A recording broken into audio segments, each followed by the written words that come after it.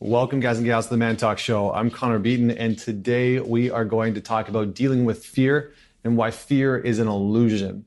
So recently, I had a friend of mine, a close friend of mine, ask me about how I speak on public stages, because he came and saw me speak earlier this year in front of an audience of like 1,800 people. And he said, how do you do it? I'm terrified of public speaking. I want to do more of it. What's your secret? Because I watched you and it was like seamless. Like it was just like you and I were having a conversation, but there were 1,799 other people in this room. And you just seemed so calm and grounded, like we were just sitting here having a coffee.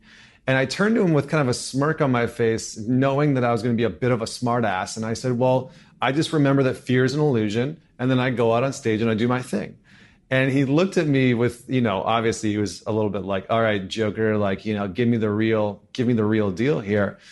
And I took a deep breath and I just looked at him and I said, look, I just remember in the moment that fear is a byproduct of what other people think of us. We don't live anymore in an environment where we have to constantly be afraid or worried of, a predator jumping out of the bush and mauling us and eating us. We don't have to be worried about, the experience of like where our next meal is going to come from, the majority of us. What really terrifies us is what other people will think of us. And almost every single experience that you experience in life, that when you experience fear, is coming from a place of what other people will think of you. It's a worry about what other people will think of you. A perfect example of this is when I was a kid, I hated speaking, I hated reading in front of my classmates. I had ADHD. I wasn't very good at reading in front of people. I was a little bit dyslexic, and just the thought of reading in front of people would freak me out. And I wasn't a very good reader as it was. And so when it came time to read in front of the class, I would always tense up and I would get super tight, and then I would stutter more, and then I would read slower, and I'd have to go like word by word because I'd be so freaked out. And all of that fear, all the tension I felt in my body, all the worry that I had was all worry about what other people would think of me. How would they judge me? How would they criticize me? What would they think of me if I didn't get it right? And you see, we live in this culture where that is so dominant. And he said, my friend said, well, how do you actually get through that? How do you actually push through that? And I said, one very simple but very powerful thing. I remember that I am what I love and not what loves me. I am what I love and not what loves me. And what that means to me is that, look, we live in this very consumer-based society, in this very consumer-based culture.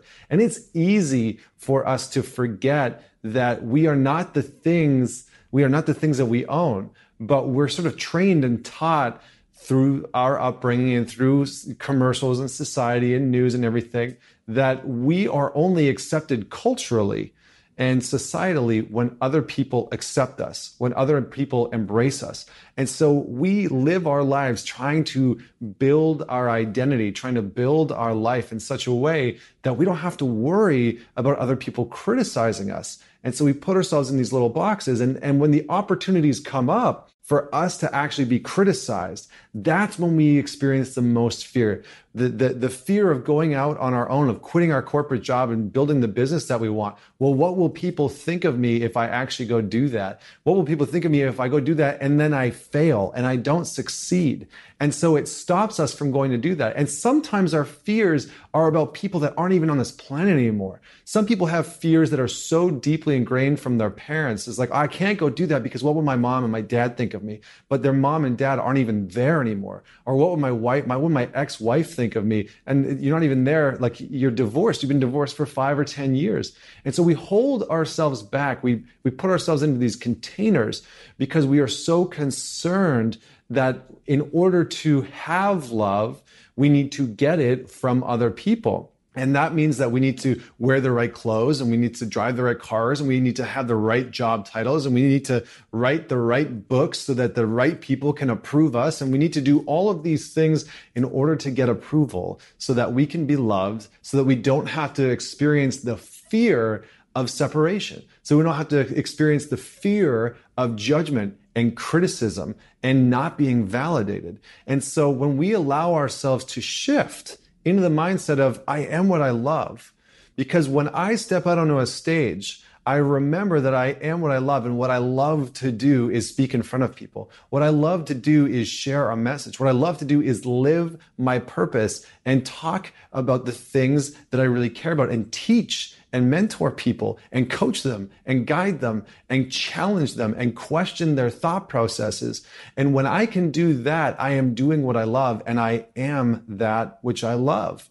And so the more I can lean into that space, the more it gives me permission to not worry about the voices that are outside of me, to not worry about all the people that might judge me, to not worry about, well, when I step out on stage, I might not say the right thing. I might not say the right thing in the right order. I might piss some people off. Some other people might hate what I have to say. Some other people might think that I'm out of my freaking mind. And that's okay. That's their prerogative. That's their choice. They just might not understand where I'm at, and maybe they don't ever want to, and that's okay. And when I can remember that I can let go of the judgments and the criticisms and everything else that I would experience in that moment that would normally hold me back because I am so riddled with fear. And when we experience fear cognitively and mentally, it has an emotional response in our body, and it actually has a physical response in our body, and we tense up and we grip and our mind goes blank, and all of those things happen all because of the belief that I am what loves me. I am what other people think of me. I am the judgments of other people. I am the criticisms of other people. I am all of those experiences.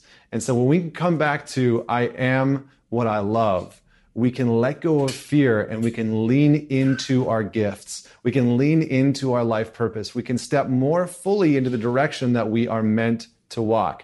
So that's what I have for you today. Please man it forward. Share this with one person. Don't forget to hit subscribe below. And if you're tuning into this on the podcast, whether you're on Spotify, Stitcher, or iTunes, definitely leave a review, leave a rating, subscribe. And until next week, it's Connor Beaton signing off.